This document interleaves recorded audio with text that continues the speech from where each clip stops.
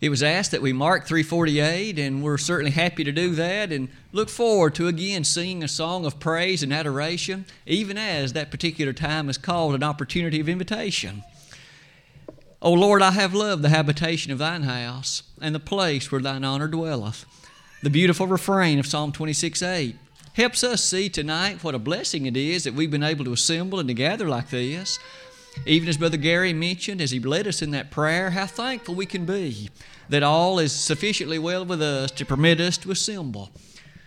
This evening, as we come to this part of our service, I might invite you to consider a lesson that was announced in the bulletin and also on the wall to my left about the baptism for the dead.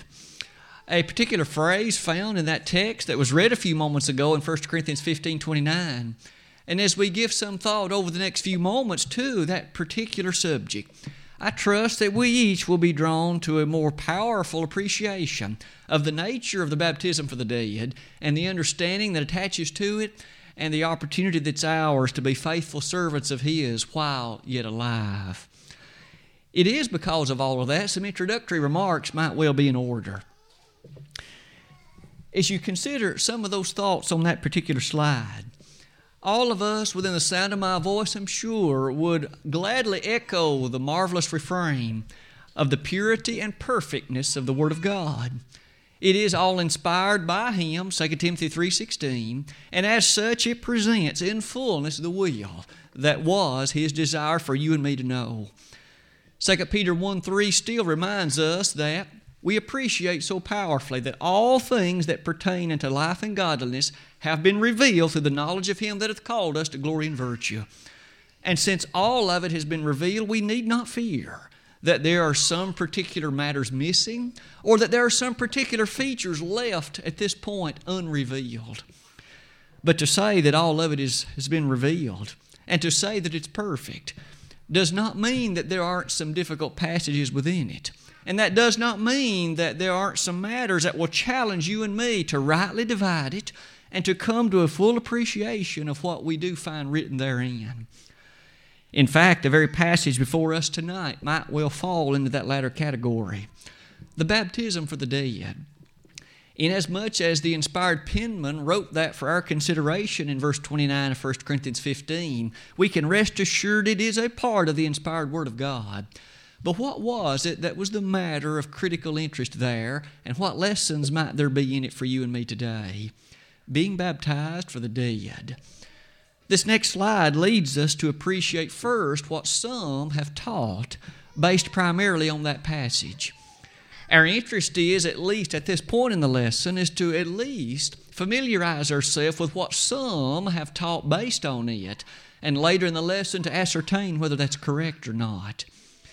You'll notice there near the top, let's reground ourselves in appreciating the thoroughness of the biblical teaching of baptism. It is so simple. Didn't Jesus say in Mark 16, beginning in verse 15, "Go ye into all the world and preach the gospel to every creature. He that believeth and is baptized shall be saved. He that believeth not shall be damned." A reminder of the critical and basic need both of belief and of baptism. But wasn't it Matthew in the closing 3 verses of that book, chapter 28, verses 18 and following, when Jesus triumphantly said, "All power has been given unto me in heaven and earth. Go ye therefore and teach all nations, baptizing them in the name of the Father and of the Son and of the Holy Ghost, teaching them to observe all things whatsoever I have commanded you. And lo, I am with you always, even unto the end of the world." We notice that the Lord thus commissioned those apostles, "You go into every nation and you teach," with hopeful hearts that will emanate into baptism, that individuals will appreciate the urgency of the moment, the power of the gospel, and will in haste respond in faith to it. For it still is true that I'm not ashamed of the gospel of Christ. For it is the power of God unto salvation to everyone that believeth, to the Jew first and also to the Greek. Paul could thus so quickly say that he wasn't ashamed to preach it, he felt himself a debtor to preach it, and he felt himself under obligation to preach it. Baptism was a critical part in that gospel message, and it has remained so to those faithful to the gospel now for 20 centuries or so. The character of that baptism leads us to appreciate even the Lord. Though he had no sin, he nonetheless submitted himself to that obligation of baptism, Matthew 3:15-18, and in so doing set for us evermore an example. I say all of that to say this. Many religious groups themselves appreciate the importance of baptism. It's etched virtually on every page of the New Testament. But in their appreciation of it, they have come to some conclusions which nonetheless are not correct as one compares the fullness of Bible's teaching concerning that subject. A case in point is at the bottom of that slide. I would invite you to notice the following quotation. It is taken verbatim from the website of the Church of Jesus Christ of Latter-day Saints. It is a very serious attempt to simply recognize what they believe and teach concerning this matter. And it reads as follows, and I quote, "Baptism in water is an ordinance essential for our salvation. The Savior revealed the proper method of baptism to the prophet Joseph Smith, making clear that the ordinance must be performed by one having priesthood authority and that it be done by immersion." And it's clear that even they appreciate, do they not, the necessity and the importance of baptism. It's even stated so clearly for all to appreciate. They are mistaken, though, in stating that the correctness wasn't understood until the days of Joseph Smith. And they do have many other things amiss if you look more deeply into some of the more finer details of that site. But the point is, they do at least recognize the Bible does teach baptism. One might wonder, given that they teach the essentiality of it, how do they take 1 Corinthians 15:29? It is that leads us to the following observations also from this same group. In fact, they hold very vehemently to the need, in fact, the necessity, the essentiality for the members of that church, the Church of Jesus Christ of Latter-day Saints, to cling to and, in fact, to practice the baptism for the dead. They do that in a very unusual and somewhat interesting way. In fact, you may notice that the headquarters for that group is in Salt Lake City, out here in the western part of our country.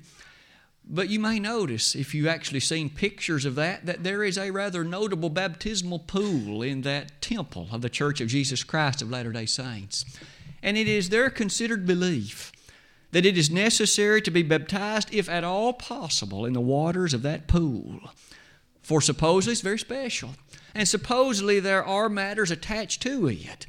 And thus that leads us to observe the following. The urgency that attaches in their doctrine, first of all, baptism for the dead of one's own family members, and certainly also in a larger context for others. First, what might we mean by these others, and what might we mean by this being baptized for the dead? It all comes from that next paragraph.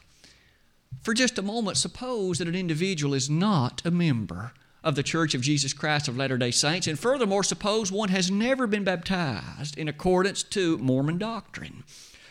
At this point, the Mormons are in the following predicament, or at least the following situation. It is their belief that such an one must be baptized according to the proper, in their mind, Mormon doctrine, but if one has not done that and dies, at this point, there is the following conclusion. In the way that they view things, the spirits of those who have passed are housed in the prison house, and in so doing, they will yet have another opportunity to respond in a favorable fashion to the gospel invitation, to the gospel call, to the gospel effort, if you please. However, that's only conditioned on whether someone has been baptized for that person. In other words, if someone here on earth was baptized on their behalf, then they will have opportunity in the life after this one to respond in a favorable way and move themselves into a position in which their status for eternity will be far better than it would otherwise be. You perhaps can see then what they view concerning the baptism for the dead. In fact, there have been those who have honestly stated that they have entered into that temple out there in Salt Lake City and been baptized for any number of individuals of the long since distant past. One individual on one occasion said that he had entered and been baptized for the sake of Benedict Arnold. And you and I remember the statement or the case that he served back in the early days of our own country in the latter part of the 1700s. At this point, of course, you and I with interest might ask, baptism for the dead? Does 1 Corinthians 15:29 teach this? If so, how have we been misgiven concerning it?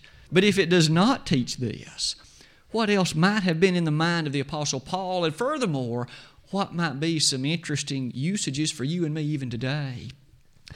As you notice near the bottom of that slide, we would be completely remiss not to state that they often make reference to two Bible passages as they give book, chapter, and verse asserting that it is needful to be baptized for the dead.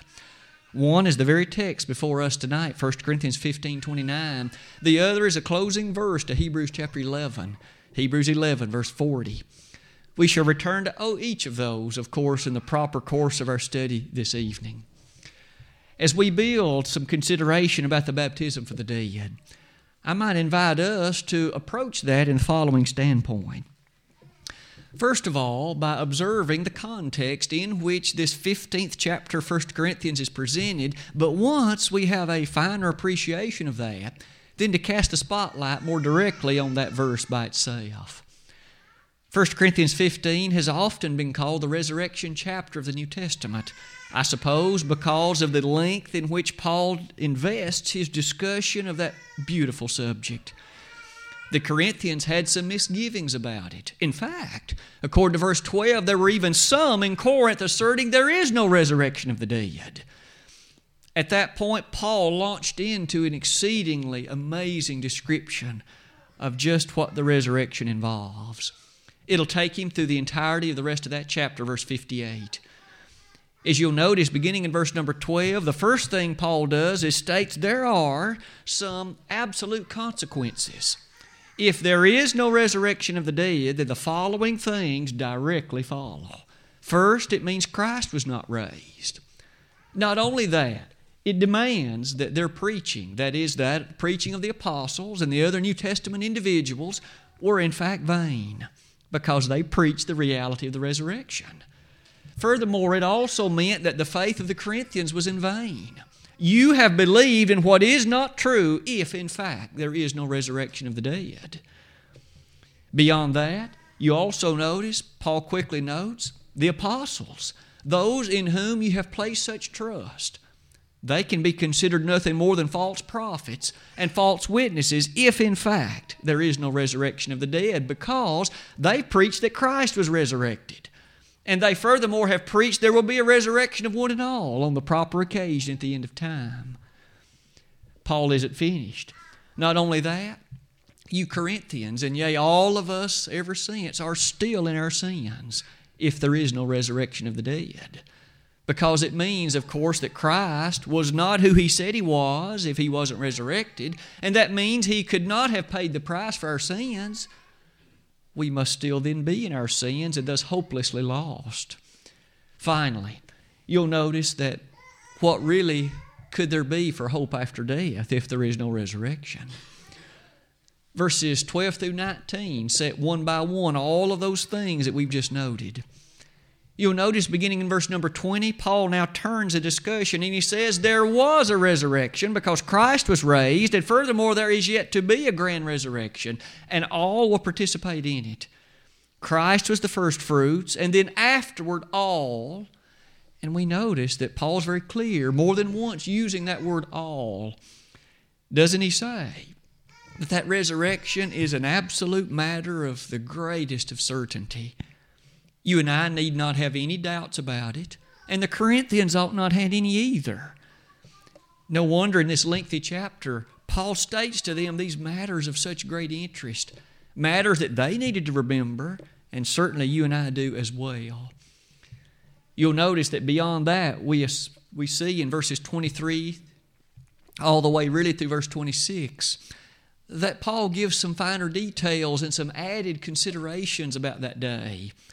We notice in particular, as we stated earlier, Christ must reign until all the enemies have been defeated, till all things put under His feet, if you please. And the last enemy that shall be destroyed, He said, is death. Christ Jesus is reigning today in regal and royal splendor over His spiritual body, the marvelous church, and as He rules in supreme authority over it, we can appreciate how special it is to be a member of that body. And how sad it is for those who for some reason think that He is not yet reigning, but yet is supposedly going to during a period of 1,000 years at some point in the future. They've missed entirely the point.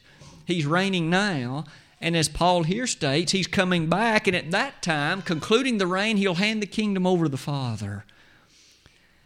You'll notice that following that in verses 27 and 28, Paul makes a reference to, again, the absolute splendor of the reign of Christ.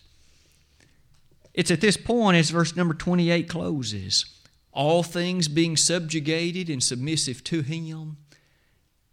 We now find verse number 29.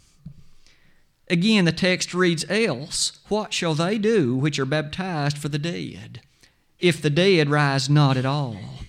Why are they then baptized for the dead? And so twice in that one passage, we find that explicit phrase, baptized for the dead.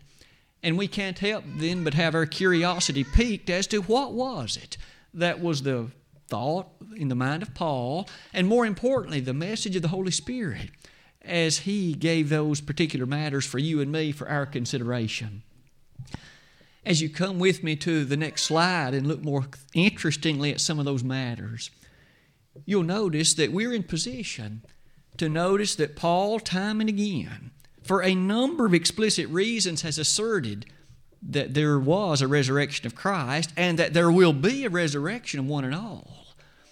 Paul had no doubts about this, and he was attempting to convince the Corinthians that those among them, or at least those in the community, who thought that there was no resurrection were vastly mistaken. In fact, they were just completely in error. You'll remember that later in 2 Timothy 1, Paul there reminded them that there were some of that day who were saying the resurrection is past already. We can easily see in the first century there were many false ideas about the resurrection. Some thinking that there was no such thing, some thinking it had passed, others with various and sundry misgivings about it. In this context, we notice that verse 29 makes mention of this baptism for the dead. First of all, a bit about the language employed in the verse. That word for literally means in behalf of, or in the place of, or instead of. And so we sense that there was a great notion attached to the way in which we likely heard it read a moment ago.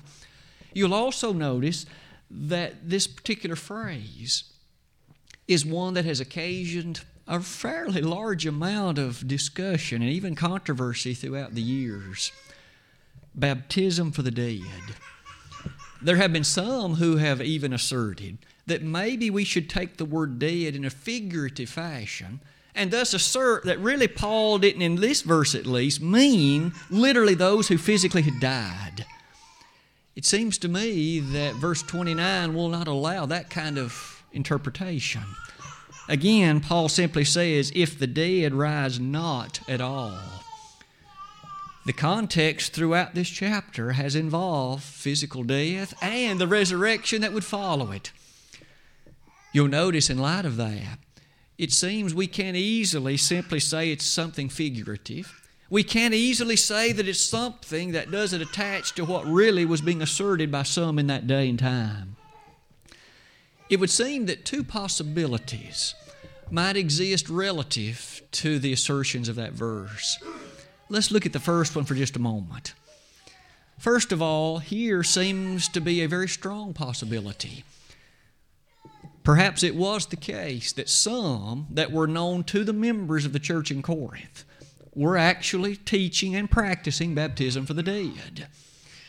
If that be the case, then you'll notice these comments would naturally follow. First of all, we could easily thus be able to say, Paul would then ask, if indeed it's true, as some are saying, that there is no resurrection of the dead, why is it that in your very midst there are some who are practicing this? That would be a fairly strong argument, admittedly, at least causing them to think about the nature of what was being done and the opposite viewpoint of those who are saying that, in fact, there was no resurrection. Even beyond that, though, you might notice, if that was the case, that is in no way saying that Paul was supportive of this idea of being baptized for the dead. In fact, that's one of the oldest ways to approach any kind of discussion. It's one of the most familiar ways even to attach to a discussion of debating today. You familiarize yourself with the claims of your opponent. It's not that you believe the claims are correct, but you familiarize yourself with them. You, in fact, become thoroughly acquainted with them, and then you use them in the course of the debate in the proper ways to, in fact, show the inconsistency of your opponent. It's the oldest trick, in a way, that there is in debating. Could it be here that Paul simply makes note of this which was being practiced by at least some in Corinth, and he was in no sense giving his approval of it, but using it as a tool to help them see the inconsistency in their claim there was no resurrection when at the very time there were some being baptized for the dead? It really would be a very inconsistent appreciation on their part, wouldn't it? You'll notice at the bottom of that slide, today that is still an exceedingly common approach, isn't it? When you and I have a discussion with someone who, for instance, doesn't think that it matters whether you have a mechanical instrument of music in worship, one of the things that you and I can effectively do is familiarize ourselves with their thinking, the line of argumentation that they will make, and then use it against them. Aren't we doing the very same thing, if that's true, that Paul did? What about you and I when we have discussions with those who do not believe in baptism as the Bible teaches it? Again, we perhaps would familiarize ourselves with what they do believe and teach. And then we would, of course, use the way that they see things together with the Word of God to show the inconsistency of it. It is really no different at all, is it? If that be the approach stated here, you'll notice in a moment we'll come back to this point. And notice we can be sure that Paul was not a believer in baptism for the dead as it was being practiced, if that's true. Another possibility, though, might be this one. You'll notice that it could be that one might read verse number 29 in the following way. Namely, as a statement that one is baptized in view of the hope of the resurrection.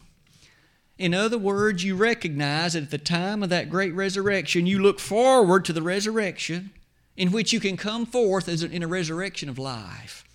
Not as if you would remain in that grave, not as if there is no such thing. Rather, you're simply baptized in light of the grand hope of that glorious resurrection. If that be true again, it would be Paul asking, why then were you ever baptized if you don't believe in the resurrection? Because after all, baptism points directly and squarely to the fullness of the nature of that entity, the glorious resurrection at the end of time. At least from a language standpoint, it seems to me that that one perhaps is not as strong as the former possibility.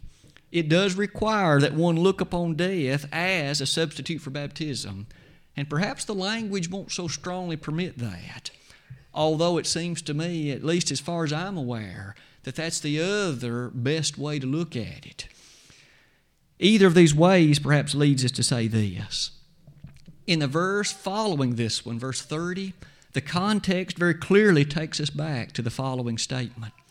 Paul then makes mention of himself and the other apostles and says, why do you suppose that we were in jeopardy every hour if there was no resurrection?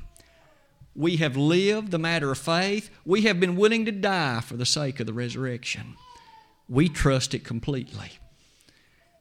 He sets that before them as another powerful argument. Why do you suppose that we would be so convinced of it if there were nothing true in it, or if there were any sense of doubt in us about it?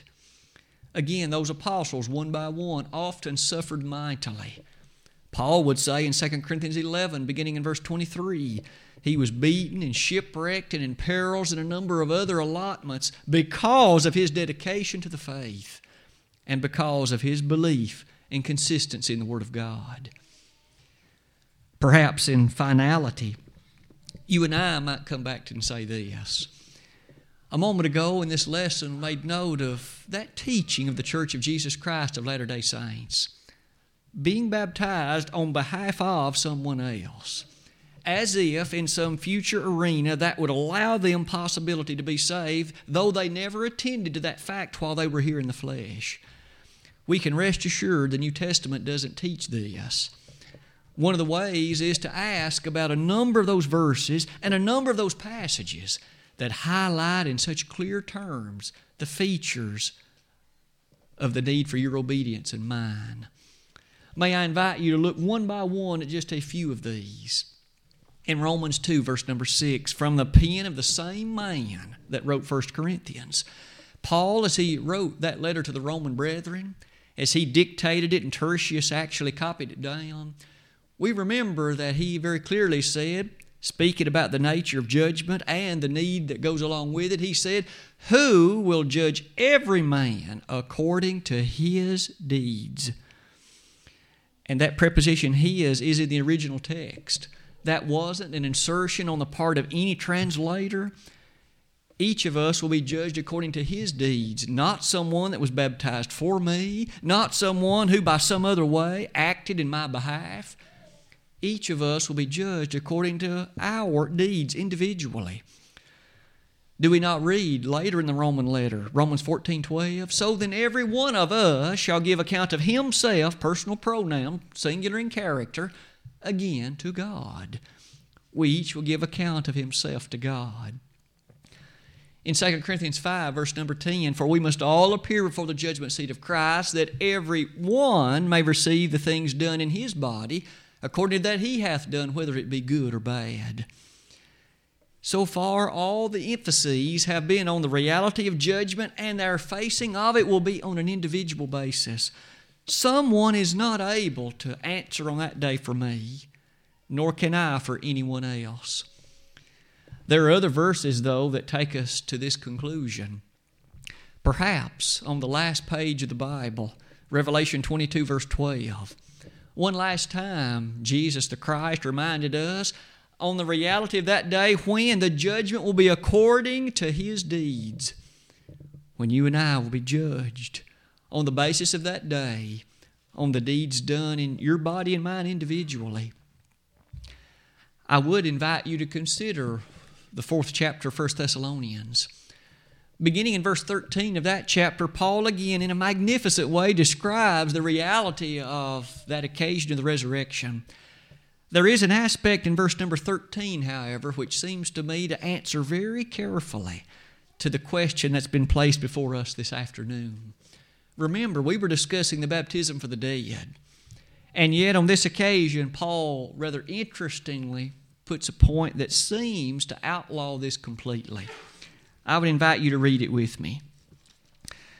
But I would not have you to be ignorant, brethren, concerning them which are asleep, that ye sorrow not as others which have no hope. And we'll simply pause there to note this. Paul was discussing this issue that was a bit of a confusion to the Thessalonians. All throughout this book, and even to some extent in 2 Thessalonians, they had been misgiven. They had received some misinformation and had tended to believe it. Part of it related to the second coming of Christ and what would unfold at that time. It was in the midst of that, Paul here had to correct some matters. Verse 13 again. I would not have you to be ignorant, brethren. Paul didn't want them to be concerned about something over which there need be no concern. And he didn't want them to misunderstand anything. He said, I don't want you to be ignorant. Verse 13, concerning them which are asleep. That is, those which have died. Those that have passed from the fleshly scenes of this life. But the verse closes by saying that ye sorrow not. They were very concerned about their brothers and sisters in Christ who had died. They had been led to believe that Jesus' return was coming soon and that it was necessary to be alive in order to receive the grandeur and greatness of all the blessings. And therefore, to those who were their brothers and sisters that had died, they were now concerned. They've died and won't be able to enjoy the fullness of these blessings because the Lord's soon going to come back. Paul said, you don't need to sorrow over this. But the verse ends by saying, as others that have no hope. The Holy Spirit thus here stated there were some that had died that had no hope. What does that say about this Mormon doctrine? It looks like if that were true, they would not have been in a state of no hope, for somebody could have been baptized for them, and they would then have had opportunity for hope.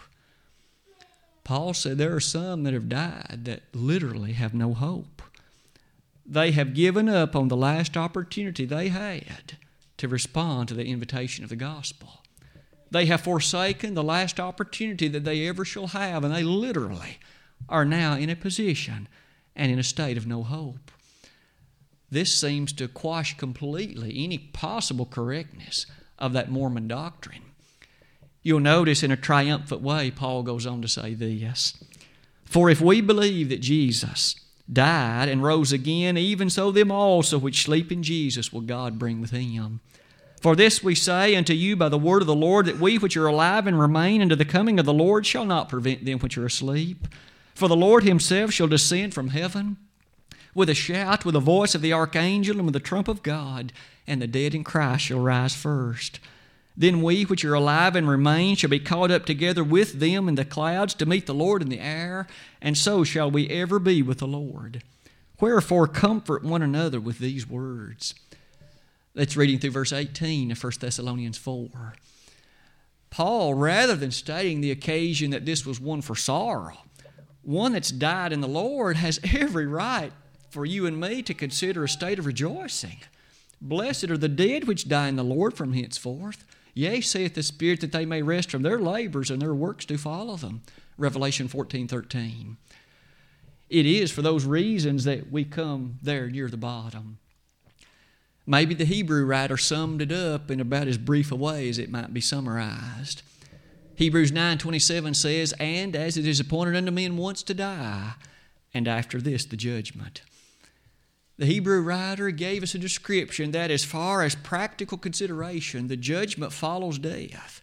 In terms of understanding, there's no change in one's allotment, no change in one's disposition. After death comes the judgment.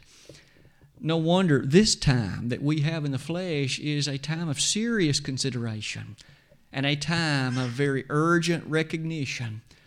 Paul wanted the Corinthians to understand there is going to be a resurrection. Just as surely as Christ was raised, so too all of us will be. As you see near the bottom of that slide, we can even take this question and ask a number of other things about it. You and I know that salvation eternally depends on faithfulness after one's baptized. It's not that one can just claim entrance into heaven based on the moment of baptism. We must remain faithful until death. And so the question might be, that gentleman that was baptized for Benedict Arnold, are you willing to give every Sunday for him? Are you willing to evangelize for him? Are you willing to do every other required act on his behalf, even if his baptism by you would do any good?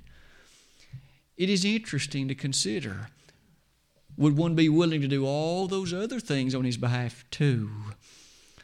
You see, this proxy baptism, as we might well describe it, where that word proxy means done on behalf of another, the New Testament doesn't teach that.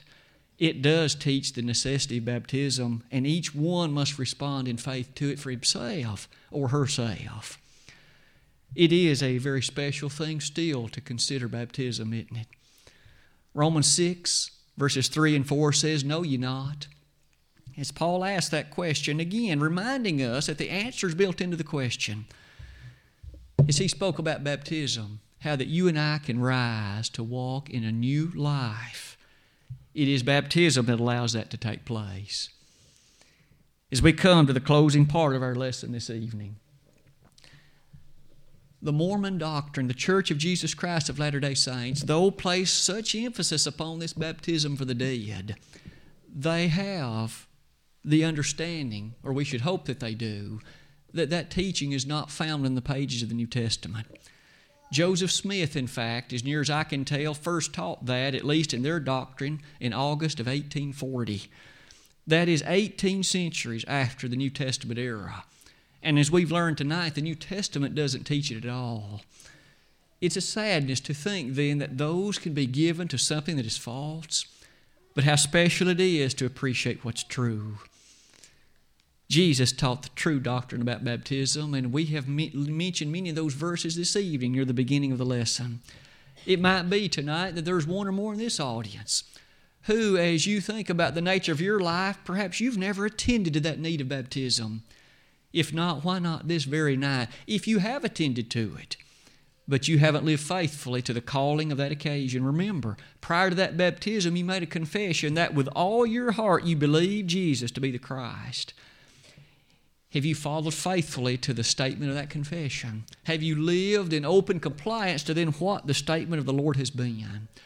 If you haven't, why not allow us to pray with you, to pray for you, to beseech God to forgive you, that all again might be well with you? We're going to stand in just a moment and sing a song of invitation. And it is the Lord's invitation. Not mine, not our elders, but the invitation of God. And if you wish to respond to that invitation, we would be delighted to assist you and to help you in the ways the New Testament would allow us to do, so that you can rest tonight in a safe way, knowing that things are well with you and your soul. If at this very moment we could be of help to you in your response, why not, in fact, at this very minute, do something about that and come while together we stand and while we sing.